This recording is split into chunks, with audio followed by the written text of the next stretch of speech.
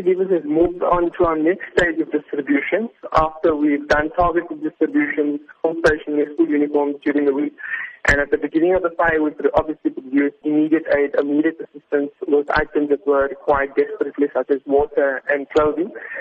And now we've moved on to a more medium-term goal, which is distribution of food parcels, hygiene products, and detergent products. So these items are designed to last a month for families of 4 to 6 people, which include staples of a diet such as maize, rice, cooking oil, and so on and so forth.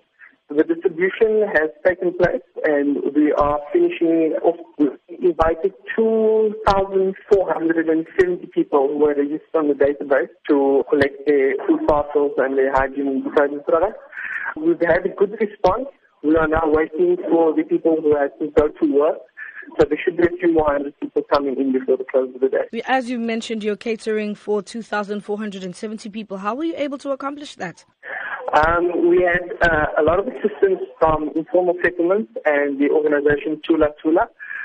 We were provided with the database of the names and the phone numbers, and we had an SMS sent out so that all the people who were on the database received the SMS to come and collect their items between a certain time period. We understand that the residents at some point were told to stop rebuilding in the same area.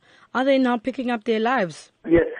So there's been some miscommunication and some misinformation between the various parties in Hout Bay. What's happened now is the community leaders and city council have reached an agreement, and the rebuilding has gone ahead.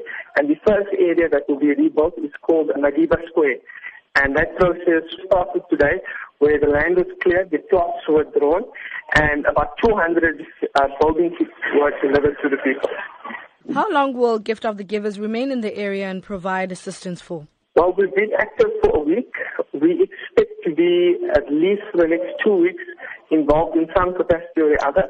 Our distributions will be, the scale will not be as large as today, but we will do more focused distributions that we can target niches in the community, such as mothers with children who require baby formula, or elderly people who require other assistance, such as wheelchairs or anything of that sort. So it will be targeted distributions from here on out, at least for the next 2 weeks.